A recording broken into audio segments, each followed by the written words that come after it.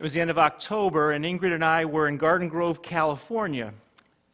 October here, it's getting cold. California, it's warm. So I thought, I'm going to go out for a morning walk. It's great to be in shorts again. And I went out, and I'm dodging between buildings. And all of a sudden, moving west, with the sun behind me in the east, there it was, this iconic building, the Crystal Cathedral. Dana, can you throw that image up there? This isn't going to capture it because we have terrible projection equipment. That's something you want to work on for the next guy. And it's pretty bright out there, so it's hard to see it. But it was stunning. Absolutely amazing. This building just stood up as a monument, hopefully for the glory of God. So I kept trying to get to it. Let me give you a little history. The Crystal Cathedral was founded by Robert Schuller in 1955. He was a man of great vision. He started in the Orange Drive-In Theater. You didn't even have to get out of your car.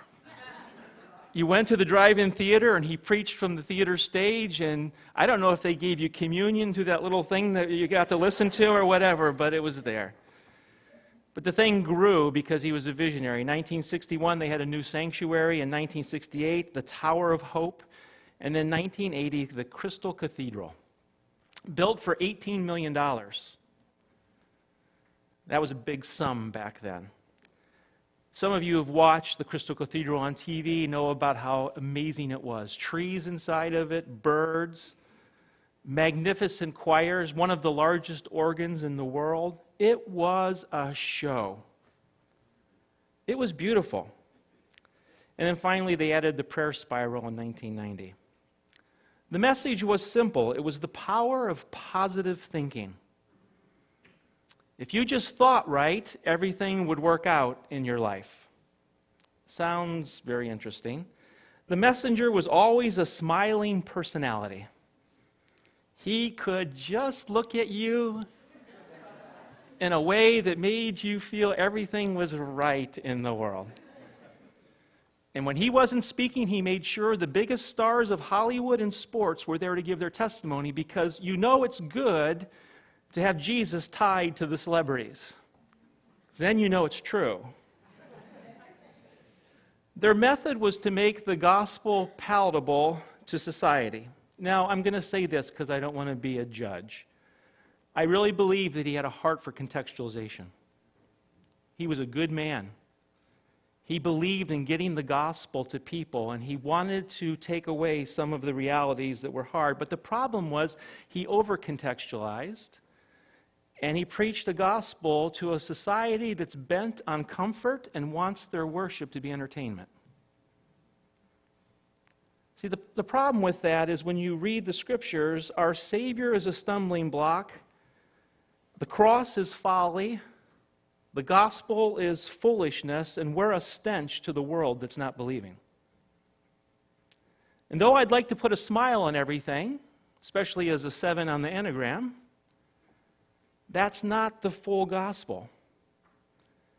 But I kept moving towards this church. It was so big and so far away, I thought I could directly get there, but I had to dodge in and out. And finally I got there, and you won't believe what I saw on the corner. It's now called Christ Cathedral. I was thrilled. Something had happened that I hadn't realized. It had moved from the Crystal Cathedral to the Christ Cathedral, and it made me begin to imagine what's going on inside that's going to change the focus of this church. Went back to the hotel, went on the internet. I found out the church went bankrupt in 2010. The founder died in 2005. His son could smile as big as him, but obviously didn't have the ability to motivate the money to keep the thing going. The building was disrepair. The Catholic Diocese of Orange County eventually bought it. They're putting $72 million into the renovations, 4 times what it originally cost, to be reopened in 2019. Here's 2 things that tell me and give me hope about maybe the future of this church. They're putting angel petals on the crystal windows so that it will reduce the outside light, so there'll be more attention on the altar. And they're lining the walkway between the parking area to the church with myrtle trees so that people will begin the approach of holiness long before they get into the church. Wow. The Christ Cathedral.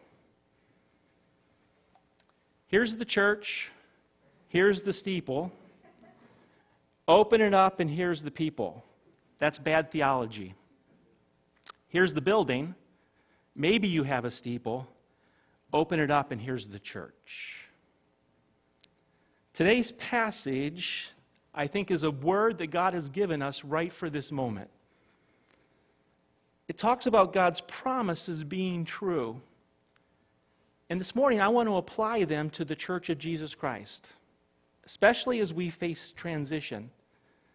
It gives me hope and excitement about what God's doing when I stand on the promises of God. Because He's built something here that is not a crystal cathedral. He's built a Christ cathedral here.